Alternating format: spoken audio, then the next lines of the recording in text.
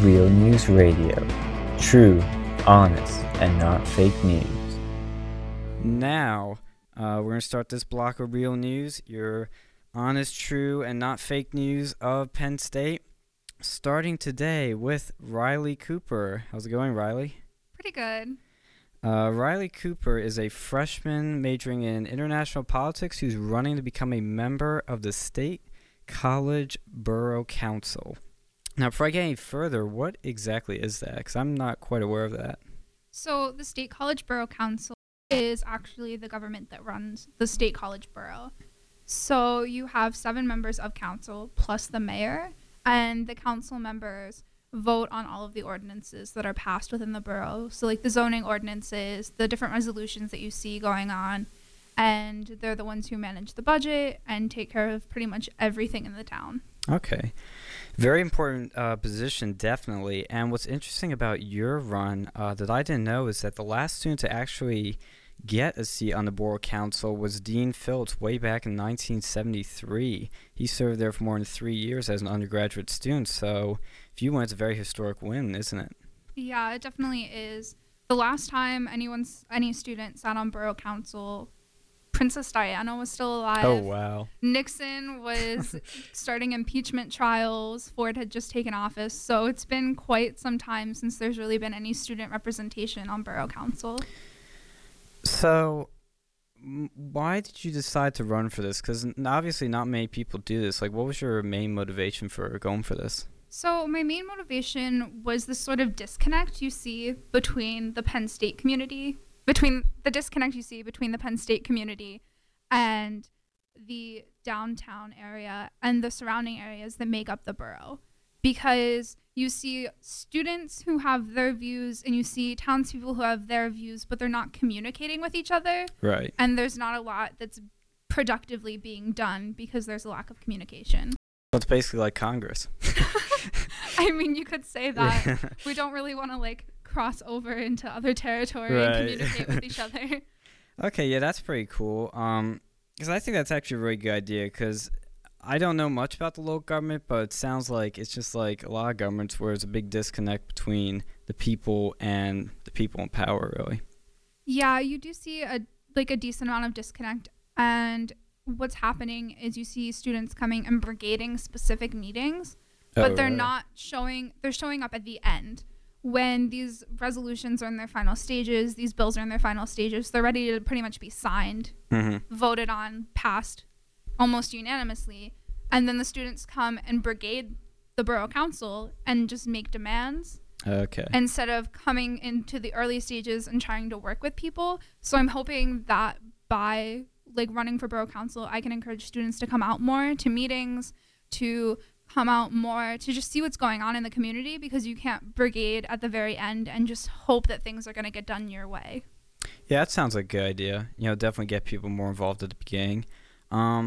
So with that said, do you have any major policies that you're pushing with this? Do you have any main things you want to get done other than bridging the gap?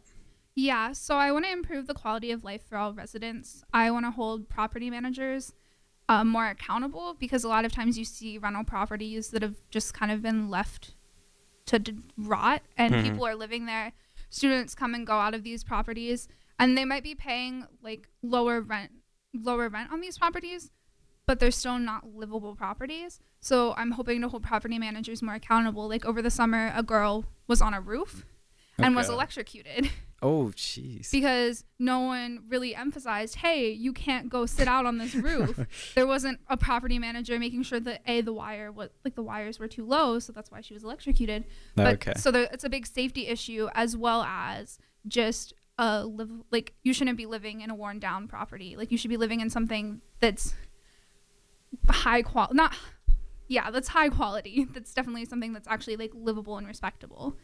I also really want to focus on improving safety.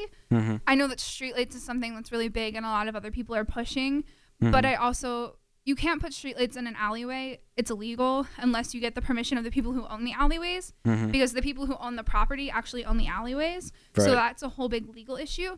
But what we could do is we have blue lights on campus, put more blue lights downtown so that people can feel safe and they can go and call if there is an emergency. And I'm also hoping to create an auxiliary police force like we have on campus to focus on student safety downtown, so that people aren't just immediately getting slammed with an underage or public drunkenness, but instead someone's there helping them get safely back to their dorm or safely back to their apartment or to the emergency room if need be. Okay. Yeah, I think it makes a lot of sense because, like, you know, it seems like half the school is in the dorms, half the school is, like, off campus. So you basically want more regulation on the living conditions of those areas, right? Yeah. Okay, yeah. So, like, I was reading online, like, another thing that you want to, I think it was on, like, an Onward State article that you were very pro-transgender. Do you have any policies specific to that? Not specific to that.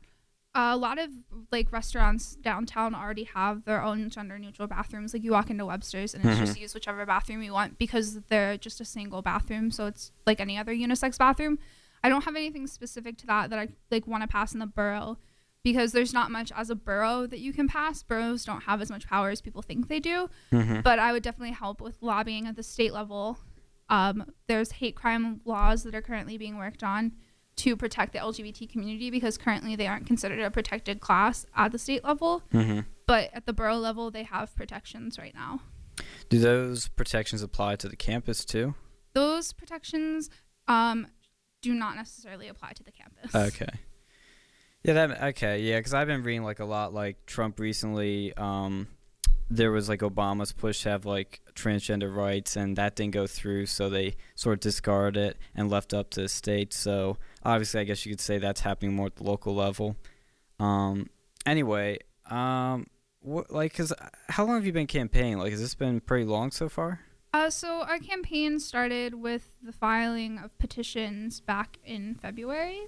Oh, really? Yeah. So to get on the ballot in the first place, you have to go around with a petition. For borough council, it's sort of like with UPUA. Right. People go around with petitions. You have to sign it. So for, like, local elections for borough council, I only needed 10 signatures, but they had to be 10 registered Democrats within the borough. So that made it a little bit harder because you have people who, like, might be your friends, might be registered Democrats, but they live, like, out past the borough, like out past College Heights area. So there's always the chance that someone's signature is going to get kicked. So our goal was 30, and I succeeded with getting that goal. And so once I filed the petitions, I had to get them notarized, of course. Once I filed the petitions, I was officially on the ballot, and then campaigns kind of kicked off. Okay. So are you on, like, a Democratic ticket then? Yeah, I am on the Democratic ticket because PA does have close primaries. I can't cross-file, so I am on the Democratic ticket, but Republicans can also write me in on that side. If they do feel strongly about student issues, I do encourage them to write me in. And independents, it's a tricky situation. They can pick either side. Yeah, it's a tricky situation for independents with PA close primaries. So yeah, that's always complicated. Like, when I wanted to be an independent, but I had to register with a party so I could vote because, you know, the way like I said, it's close primary here, so I actually have some say. So it's a complicated process. But also, like, so you said you're a Democrat. Have you had, like, a history of being involved with college Democrats, you know, stuff like that? Has that, like, helped you in this if you have been involved? So I am somewhat involved in Democrats. I've been more involved in College Progressives of Penn State, which is a new club here on campus. And that was formerly Students for Sanders, right? Yeah, it was sort of like the aftermath of Students for Sanders. But now, instead of focusing on the Bernie Sanders campaign, focusing on progressive values in general. And then I actually got a fellowship with the PA coordinated campaign in the fall for Hillary Clinton, and then all of the Democrats up and down the ticket for Pennsylvania. So I got to work closely with a couple of more local candidates, like Melody Fleck was one that I had went door to door with a couple of times. So that definitely helped a lot. So you definitely had a lot of experience just in, like, this past election cycle. Yeah. Yeah, because I know, like, quite a few friends that have, you know, on both sides, like, campaign for Trump, campaign for Clinton, and they'd be going out knocking on doors, like, every day. Like, it was, you know, for down ballot too. So it's, you know, I think that's good. Like, anybody who wants to get involved in politics, you know, definitely be a door knocker because, you know, I've heard so many stories of the people you knock on and the reactions you get. And it builds, like, a, you know, greater, not only respect for being a door knocker, but for these campaigns as a whole. So, you know, I think, you know, it's great to do that type of experience. So, like you say, you've done it since February. You've already, been working on this. Like, what's been your greatest challenge doing this? Because obviously, no offense, but not many people know about this election. Like, I didn't know about till I got the email saying that you were running for this position. I learned a lot from it, which I think was great. But, is that like a challenge trying to get people in the know-how of this? Are you doing that? Like, overall, they're like, what is the biggest challenge? The biggest challenge is definitely awareness. Not a lot of students it's not that they don't care about elections, but local elections just aren't as publicized as the fall election. Like, the presidential election had a lot more traction. I mean, obviously this year it was definitely quite a heated election that drew a lot of attention, but local elections don't seem to draw as much steam, as much attention, and it's hard to get students motivated about voting in general. Just young people in general, it's hard to motivate to vote unless they've already formed that habit. So it's been hard to make people aware, but we've been storming on social media. We've just been talking to people, going to as many events as we can. Now that UPUA elections are done, and that's sort of that cycle's done. Yeah. So now it's easier for me to get out to people. Like, before UPUA elections were over, people would keep asking me, oh, is this for UPUA? And I have to be like, no, this is for Borough Council. And then you get the question, well, what's Borough Council? Yeah. So awareness has been a big issue that we've been trying to overcome. Yeah. Yeah, I understand, because I didn't even know there was a Borough Council. So, but, at least, if anything, because you're connecting with the students more, which is your goal. So you're definitely accomplishing that, even though you haven't even gotten in there yet. So definitely expand the base there. Because I read online, actually, only like in these like regular cycles for Borough Council, only about 4% of even the borough actually votes for this. So, do you like who's your rival? There's a Republican ticket, right? There's a Republican ticket, but it only has 2 candidates as of now. I don't actually consider any of the Republican candidates my rival. I don't really consider any of the candidates rivals to me, because I do feel like a lot of them would be good fits for council. It's just that we're all trying to represent like different parts of like the constituency. Right. So I don't view anyone as like my true rival per se. So just so I make sure it's clear, are you running then against people on the Democratic side? Yes. Okay.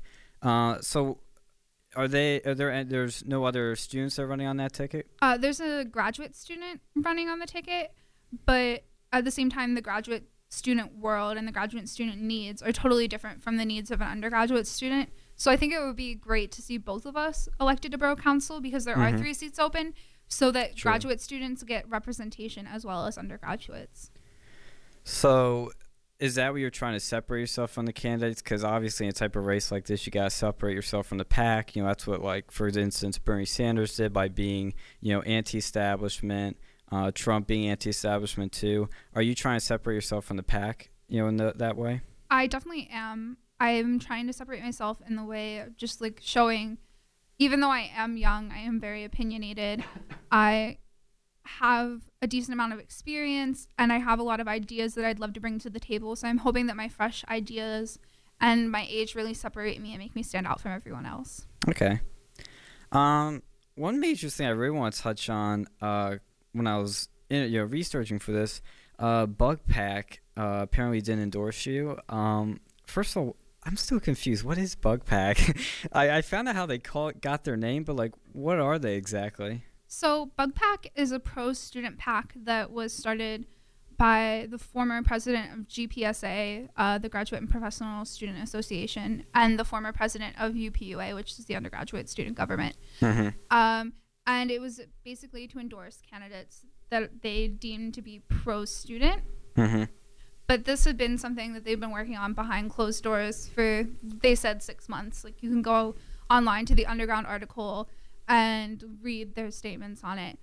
I think BugPAC is a good idea. I think endorsing pro-student candidates in local government races is a great idea. The thing that troubled me is they didn't get outside student input. Right. And they didn't even reach out to me, the student candidate running, to say, hey, we'd love to sit down with you and talk about your platform. Even if it wouldn't have like resulted in an endorsement, the fact that they still didn't reach out to the student running, it's kind of troubling to me, because if they aren't going to reach out to the student candidate running if they aren't going to reach out for other student input, are they ever going to reach out for other student input? Right. Because just because they say that they're pro-student, it doesn't necessarily mean that they represent all student interests, because there are a lot of students who felt left out of this bug pack message. And even the community members, they felt kind of ambushed by this. Yeah, I understand that, because like I was reading into it, and like they were saying that UPUA does not endorse candidates in general. Bug pack, which is, like you said, is like kind of a part of them, but kind of isn't. Didn't endorse you, but like you said, they're kind of like for the students. It sounds like, and they didn't endorse you, which kind of surprised me. So is that on a policy basis, or just they didn't feel like it, or?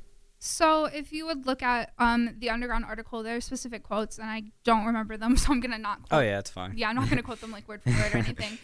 But when they sat down and interviewed Terry Ford and asked him why he didn't endorse me, he said it was because he felt that I lacked the state college experience that I needed to be on borough council, which is kind of funny to me, because I actually grew up an hour south of here, and my mom lives right outside the borough. My parents are separated, so I lived with my dad, but my mom lives in Overlook Heights, which is right outside of that line where the borough boundaries are.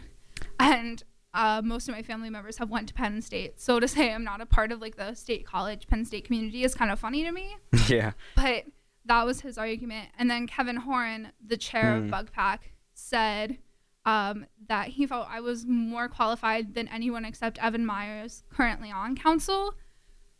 So it's odd to me that even though I'm more qualified than most of the people on council right now, I still couldn't get a meeting with them. Yeah, because I was I was reading that. I read that article, and I was like really confused, because like you said, like they say it for students. They're saying you're not well experienced with that, and I'm like, well, you can make some other arguments, but that doesn't make sense. Just coming from my perspective, not really knowing policies about this type of stuff. So we're gonna be on here for about a couple more minutes. I'm gonna let my other guest in, but I just want to give you like a few minutes, just give one final sort of pitch to people, like maybe why they should vote for you, what separates you from them. Because I noticed, like, building this conversation, that you're definitely, a student that's really trying to get this position, you're really trying hard. There's 3 positions for it, and, like, to get people more informed, to maybe understand them, like, what's your final pitch to the Penn State community? So my final pitch to the Penn State community, students especially, make sure you apply for your absentee ballots now. Don't wait, because sometimes they can get lost in the mail and then you have to reapply. So make sure you apply for your absentee ballot now and mail it back in as soon as possible. The deadline to mail them back in is May 12th. That's the Friday before the primary election day. So you obviously want to mail it back in before you go home. Make sure you get it done before finals week so you don't have to stress out about it. And really think hard about who's going to actually represent the student community, who's going to sit down with you and listen to you and listen to what you have to say when you go to make these votes. Because the job of the government is to listen to your problems and to try to solve them. They're not there to make decisions without your input, because you are their constituency, you are the people who put them in office. Right. So it's their duty to listen to what you have to say and take your input into consideration. So I really think that when you go and vote in this primary, you should think about who is actually going to listen to the students. Okay, that's great. Yeah. And I think, I'm just going to leave my final word in there. I thought that was great. But I've noticed that in a lot of governments, like general, that there's a huge disconnect between people, because, like, I've had my parents, like, whenever something they don't like, they immediately call up their congressman, like, call up their senator, call up this guy. Yeah. So maybe you're going to get quite a few calls once you get elected, but hopefully not. Hopefully everything goes well. But, it's always going to be people love you and don't love you, but that's always a hard job to take because of that reason. But yeah, I think that's definitely trying to get more connected with people, I think, is a great thing, especially being a Penn State student. I think that's definitely very unique, and if you win, it's definitely a historic win. So we'll see how that turns out. When is the election, actually? So the election is May 16th. That's 2 weeks after finals week. So unless you're here for Maymaster or you're just sticking around, you probably won't be here to vote. So please apply for your absentee ballots. Even if you're changing addresses for the summer, still apply for your absentee ballot because you'll be registered at your old address. Okay. So students obviously change addresses a lot. So like we saw the really big push for like voter registration with people with clipboards in the fall. Oh yeah, how could I forget? Yeah, I was one of those people. Sorry guys. No, it's okay. But you'll still be registered at your old address, and unless like you already moved, you can't change your address on your voter registration. So I really encourage you to still fill out the absentee ballot application if you're moving for the summer, but you're still going to be here. Okay. Well, thank you for coming on, Riley. It was great having a conversation with you. Thank you for having me. Yeah, no problem. We learned a lot from this. I think very informative.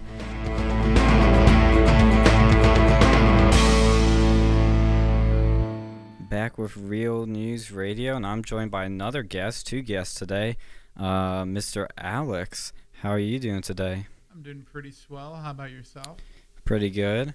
What we're going to talk about today is Syria, because that's obviously the big story of the week. And trigger warning, I'm going to give a pretty long rant on this, and then I'm going to let you probably rant, because this has obviously pushed a lot of buttons on people. So if you haven't kept up on the news, basically there was a chemical weapons attack in Syria. 75 men, women, children were killed in the attack. Trump met with Jordan's king right after that. He was on the same day or the day after, and he made a few comments saying, Assad's action cannot be tolerated. It's now my responsibility. Obviously, since it was Obama's, now it's his. And then Rex Tillerson came out and made some rather, I don't want to say conflicting, but a little confusing for some people. His messages he was saying, it was basically saying that there's not going to be a war, but maybe a political removal of Assad. Maybe. We really don't know. But Thursday night, Trump surprised us all by launching 60 missiles, roughly, to hit the Syrian air base where chemical weapons were supposedly believed to have been sent. 20 planes were destroyed. That number just came in today. And, I was shocked to see that happen. But like Trump said, he doesn't announce when he's going to do military action. It's, for him, it's all action, no talk. And when that happened, I've never seen the biggest freak out from the Trump base ever over Trump. It was extremely, extremely weird. His base literally split in half after that. To be clear, I personally am not crazy about these attacks, but I actually approve of it. I think it was smart. I think it set precedent of strength because it was so hilarious. Trump being the troll he was, doing his 4D chess, he did this while he was eating dinner with China's president. Like, they were just eating, and, he launched, because he met with his team right beforehand. He goes to eat with China's president at dinner, and if you watch the video that's posted on the White House YouTube channel, you see him smile at the president, and he holds it for 3 seconds. I'm like, that's the moment he's telling him, you do not realize what's happening right now. I thought it was hilarious, but kidding aside, this was a precedent of strength. That's the few words I'm going to sum this up as. Precedent of strength. He didn't, I don't know the casualty level. It could have been nothing. I don't know if anybody was really killed or wounded, but he just bombed an airbase. Simple airbase, simple runway, not really, it was really a fairly innocuous attack. There wasn't much. He didn't really bomb, the government's headquarters.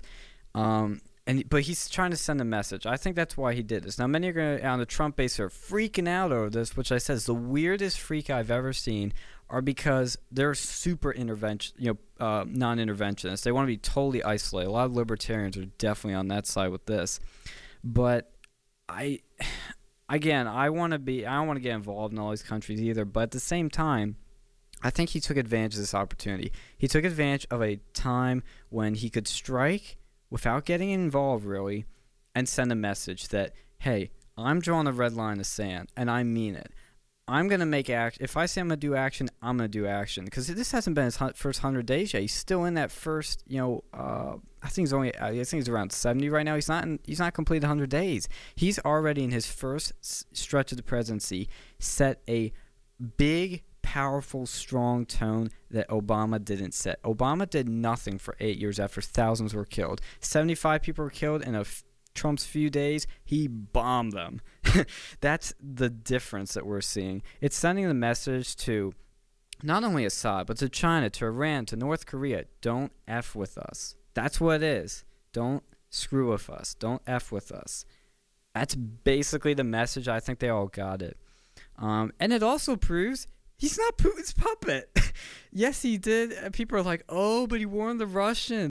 Yeah, you're not going to bomb the base and kill the second greatest superpower, biggest superpower in the world. No, of course he's going to warn them. He doesn't want to start war. That's just proof right there. He doesn't want to start World War III. And he's not Putin's puppet because Putin condemned this. He doesn't like this at all. If he was with the Russians and in bed with Putin like everybody thinks he's in this bromance, he wouldn't have done this. To me, it was a proactive action because he wanted a proactive action really to prevent any other conflict, any other threat against us. He doesn't want to get involved anywhere. And this kind of sets the bar, sets high, sets it strong, saying, don't screw with us. Don't do it, or we're going to strike back. Don't want to do it, but we will. And that's why he did this now, I think, because nothing really changes. Of course, Assad's going to have to spend a little bit of money, get more planes, but he's not killing like millions of people. And don't forget, Obama was bombing Syria. I mean, he was bombing ISIS, not really the government, but he was still bombing Syria. And there were civilians killing that.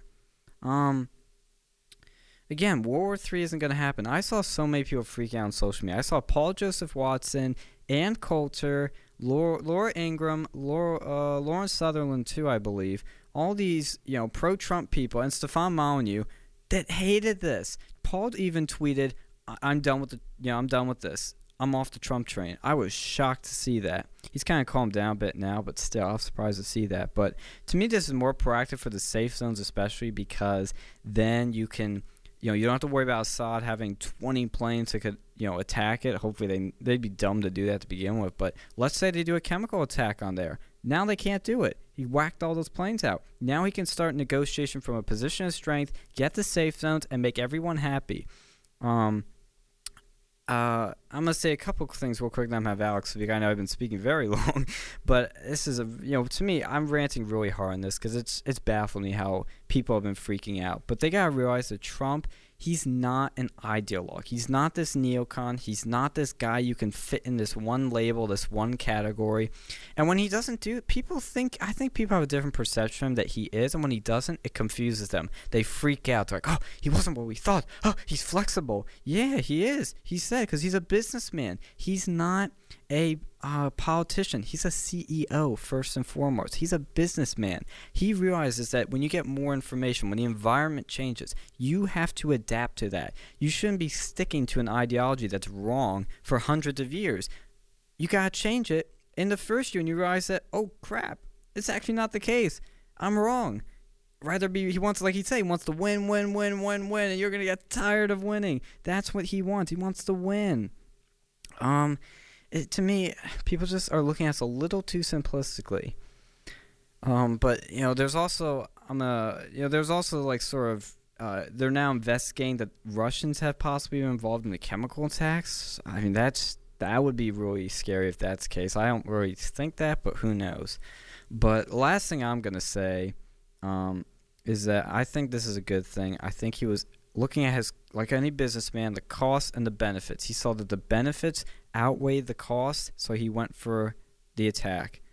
It should be interesting to see how this plays out, because I think everybody's jumping to conclusions after it hadn't even been 24 hours when I saw some of our friends freaking out or some people online freaking out. And I was like, guys, let's just hold it on. Let's just wait a bit. These things take a while to develop and to evolve or not evolve in some cases. So I think we should all wait. That's my initial reaction. I gave like a 7-minute rant, so I'm now going to hand over to Alex. Alex, what do you think of this? Well, I think that this was the best option.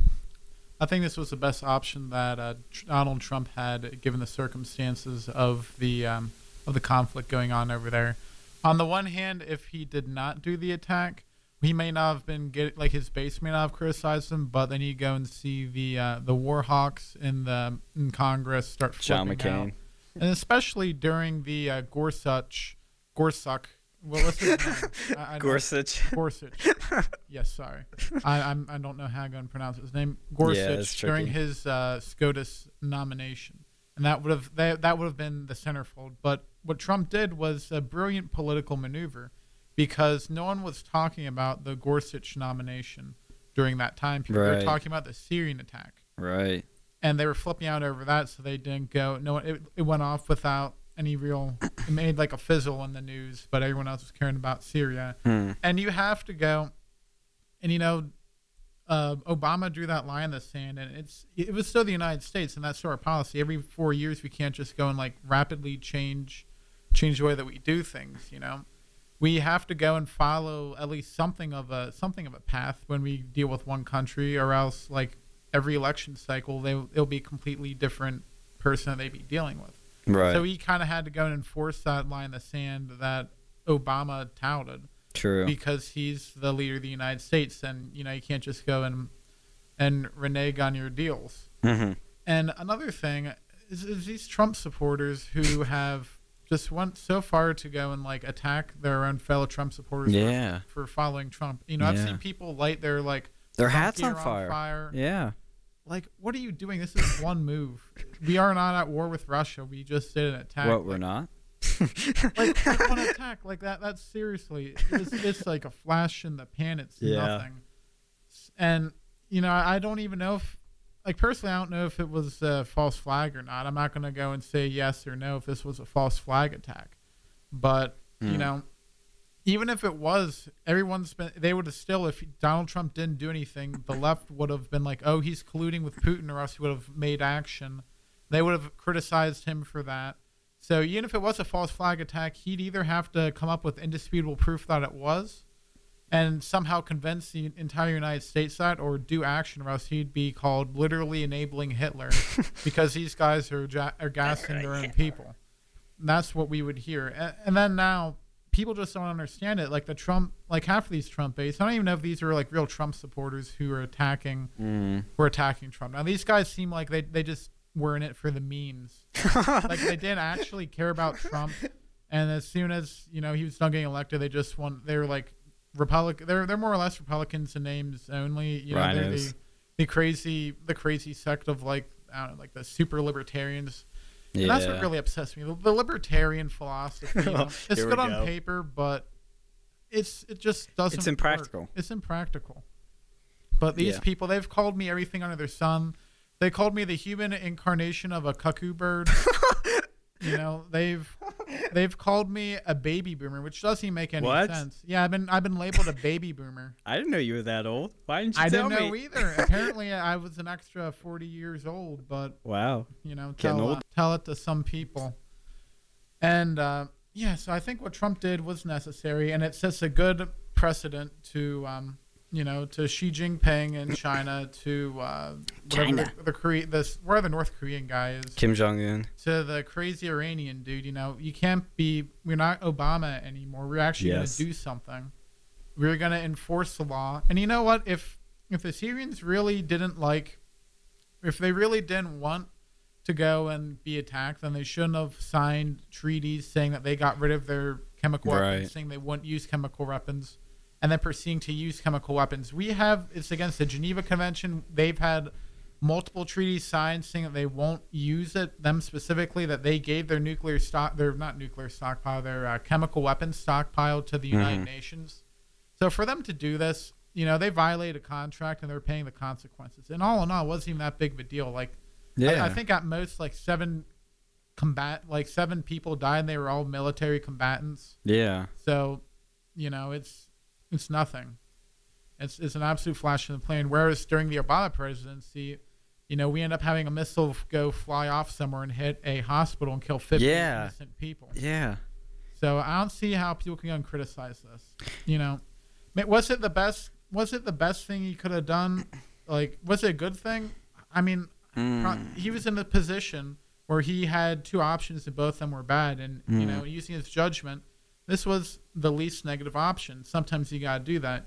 If you get like a porcupine quill stuck in you, sometimes it's better just go and push it all the way through and get it out without hitting a major organ than try ripping it out, because the barbs will hurt you more. So that's what's happening here. The quill The porcupine quill that hit Donald Trump was a Syrian war, and the only way to go and to get out of it would be to see it through to the end. Because if he just backs out now, it's going to affect our position politically across the entire Middle East, if not the entire world. Yeah. I think it was good. I already forgot what you mentioned, Alex, like the false flag reports. Like there are people like Scott Adams. I think Rand Paul came out saying it's a false flag, and and Alex Jones I think was saying the same thing. Of course he was, but when I first heard that, I was because it didn't really make sense. Like why would Assad randomly bomb his own people, basically, or maybe mistakenly, after he's been winning so far? That's subjective. I could say winning, 'cause he's been winning the war against ISIS, but not necessarily winning, the battle he's out of his people, metaphorically. But at the same, I was suspicious, and I've always been suspicious when the government tells me this happened, that happened. I've always been skeptical. But this case, if you really think about it, we're applying rational, normal reasoning to a crazy man, a dictator. And if you everybody tries to do that with all these people. They try to apply it to Kim Jong-un. They try to apply it with him. And I don't think in all these cases you can do that. I think maybe, Assad, I don't think he's dumb. I think he's crazy, but I don't think he's dumb. And I think he does stuff, obviously, it's inhumane.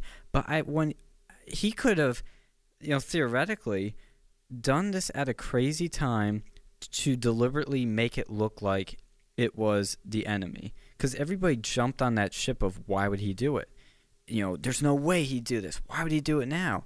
It doesn't make sense. Well, maybe he's doing his own sort of version of like 7D chess. It's a very disturbing version of 7D chess, that he's trying to kill his own people by making it look crazy, that he wouldn't be the one doing it. So I think that's definitely a case, but if you're not on our side with this, if you're a little confused, read Scott Adams' blog.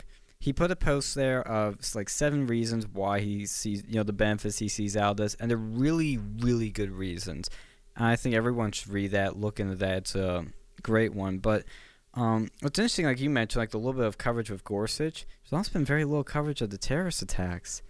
We had one on, I think it was Monday, was the one in St. Petersburg, in the metro station, and then just today or the other day was the one in Sweden. Oh yeah, that was today, right? I think. I don't really pay much attention. They're going on all the time in Europe.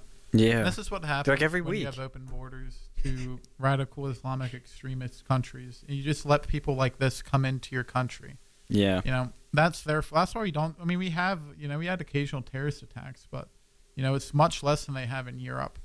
So I don't really know what we can do. But what really upsets me the most about this whole conflict is people are making Assad to be out like some sort of Christ-like figure. Like he fights. It's really weird.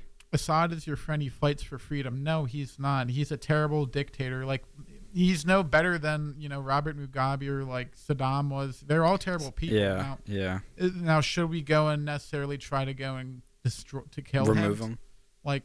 That's a separate discussion, but he's by no means a friend of the people. Like after Trump launches strikes, people were changing their Facebook pictures to Donald Trump. People were sending out praise because finally somebody did something, and hopefully Assad got the message. Hopefully he doesn't do any more of these attacks, because this really, it'll hopefully just go in shock and be like, okay, we can't keep on doing this. So, and after the war, something needs to happen. I think he agreed. I read somewhere that he agreed after the war that he'll go and they'll have free elections. I don't think that's going to happen. It's not going to happen. He might say it is. It's going to be like what happened, in any sort of dictator country where they have free elections. That like 70% of the people are going to vote for him, even though like none of them actually do. They're going to go and they're actually going to hack the elections in their countries. And by Russian hackers. Well, that's why, like, I always put in quotes free elections, because they're not really free. Like I remember when he won, it was like he got like 90% of the vote, 97%. I'm like, come on, not everybody would vote for him that much. And I don't even know if he had an opponent. Like, I don't understand how their elections work now, but like you said, it's really bizarre that to see on the right, who always tries to be the good Christian, they're clutching their Bible in one hand, they're clutching their gun in the other, like, no more war, no more, fighting, but we don't want anybody that's gonna, kill kids or do, sarin gas. Like, so they're on that, like, that moral side of we don't want to send our kids to war, which I agree. I don't want to start war. It always leads to bad and worse conditions. But then they also always say, what he's doing is bad. And it's so bizarre to me to see his total 360-degree turn from Assad's a bad dude, but we got to leave him in because whatever we put in is going to be worse, to now Assad's actually fighting for freedom. Assad's actually a good guy. And I'm like, what? Are you kidding me? Look, I mean, of course, like they say, they haven't proven these, sarin gas attacks were done by him, but he's been doing them. He has a history of it. He's a dictator. He's a sick guy. I mean, I don't understand it. Well, another thing that really upsets me is like, we really don't want to go to war and stuff. Well, in the United States, we don't have a draft. If you really do not want to go and fight over there, you have all the power to determine, like, are you going to, you still got to go and pay a little bit for it, but you're not actually fighting and dying unless you're actually in the war. Right. Unless you go and volunteer for the Army or SEALs or Air Force or whatever. So, it's kind of on them. If you really don't want to die in Syria, you really don't have to join up to the military and do that. It's if you disagree with it, Well, it's like George Carlin has a good bit on this about war, and like I can't say half because it's got so many explicit, words in it. But the one part I do remember when you mentioned that, he says like, how do we stop wars? Don't go to them. People don't volunteer. Don't go. Just don't. If the government doesn't have the troops, who are they going to send? Their kids? No. Are they going to send our kids? Yeah. If we don't go, it's not going to be a war. Now, I mean, of course, that's very simplistic, but he makes a simple point, which is that, people, I think, again, I don't want any wars or anything, but right now it's a voluntary system. Could a draft be put out there? Yeah. They can still do it, but they're never going to do it after Vietnam. They'd be nuts. You saw the reaction then. If they did it today, it'd go crazy. I would say the only way that draft would happen again would be if we had like an actual World War III scenario where we were invaded. But other than that, I don't think we were going to be going and drafting people to fight off in like, the Middle East or North Korea unless, we've been nuked. Yeah. I mean, if we get nuked, oh my God. Yeah. I mean, I imagine if we did get nuked, we'd probably have a lot more people too. We would send 50 nukes at whoever sent them. That's the thing about nukes that people forget, is that everybody builds up their nuclear arsenal because that guy has it. That guy has it. That guy's got 10 nukes. Crap, I gotta get 20 nukes, because if you don't have any, they see you as weak and invadable. And I don't think they do, but let's say, for instance, North Korea, who's a crazy man, but he's not entirely dumb, but he's crazy. So that's a scary bit. But let's say Kim Jong-un sends a nuke on the U.S. He knows that we'd nuke him back, that his country would be flatter than Las Vegas after that. It would be so empty, not a cockroach would be alive. It would just be gone. Does he want that? Does he want to be dead? No. So why is he going to fire nukes? I don't see that as happening. But like I said, if that did happen, you'd probably see a draft. Well, I don't think North Korea would nuke the United States. They'd go nuke South Korea before they did the United States, because they're the people, by the time we would see them launching the nuke from like half a world away, and by the time that they actually get over here, we'd have it shot down, and then we'd be sending troops over there. Well, we'd probably just like withdraw our troops, and I don't know. We'd probably just go and nuke them into orbit, or just go and invade them. But either way, I don't think China would actually help them if they nuke the United States. Like, I mean, recently I heard that China was actually starting to get upset with the North Koreans because they've been renewing like artillery attacks or something against South Korea. I mean, they've been on and off at war for the past 50, 60 years. Yeah. And they've just been increasing the amount of attacks they're doing. And how long is it going to really last? Yeah. Like, I don't even want to think about it. It'd just be crazy. That's all I can say, is that it would be absolutely crazy. Like, if we had a, like you said, it could last maybe a day. Would it last months, weeks? Like, I don't know. It's a scary scenario, but it's probably one of the, if it were to happen, it'd be the craziest war ever because it'd be so unpredictable. So unpredictable. I mean, North Korea right now, they kind of seem like the incarnation of George Orwell's 1984, just like a real country like that. Yeah. Because, they have the people so, like, just brainwashed over there. They get basically no food. Yeah. Yeah. Only eat government propaganda. Although, the leftists might like it over there because, one, they're communists. And two, I heard from someone that they actually have legalized marijuana over there. What? So why don't we go and take all our, our leftists, our communists, and put them over there. Our socialists. Why don't we go send Bernie Sanders over there? He got 3 houses over here recently. So why doesn't he just get a vacation home in North Korea? Yeah. Just go and live over there, Yeah, maybe the water's warmer over there, It's more radioactive, probably. Oh, yeah, see, he'd really like it, too, because there's, like, no white people over here. So he would actually like that, because it seems like he loves every other, like, I don't know if they consider, like, Asian white, but because of the social justice hierarchy. Yeah, they're not minorities anymore. Have you noticed that? Yeah, like they're not. They're really not. Like I heard that the affirmative action, they've actually had to go. It's actually working against Asian American students. Oh wow. I mean, yeah, I saw that on Tucker. There was a guy talking about that. It was a really crazy story. I'm gonna wrap up in a few seconds here, but I'm gonna give one final point about North Korea. Is that people forget how people are brainwashed there. How really, like you said, it's 1984 in reality there, and I'm gonna make a prediction right now. It's big time.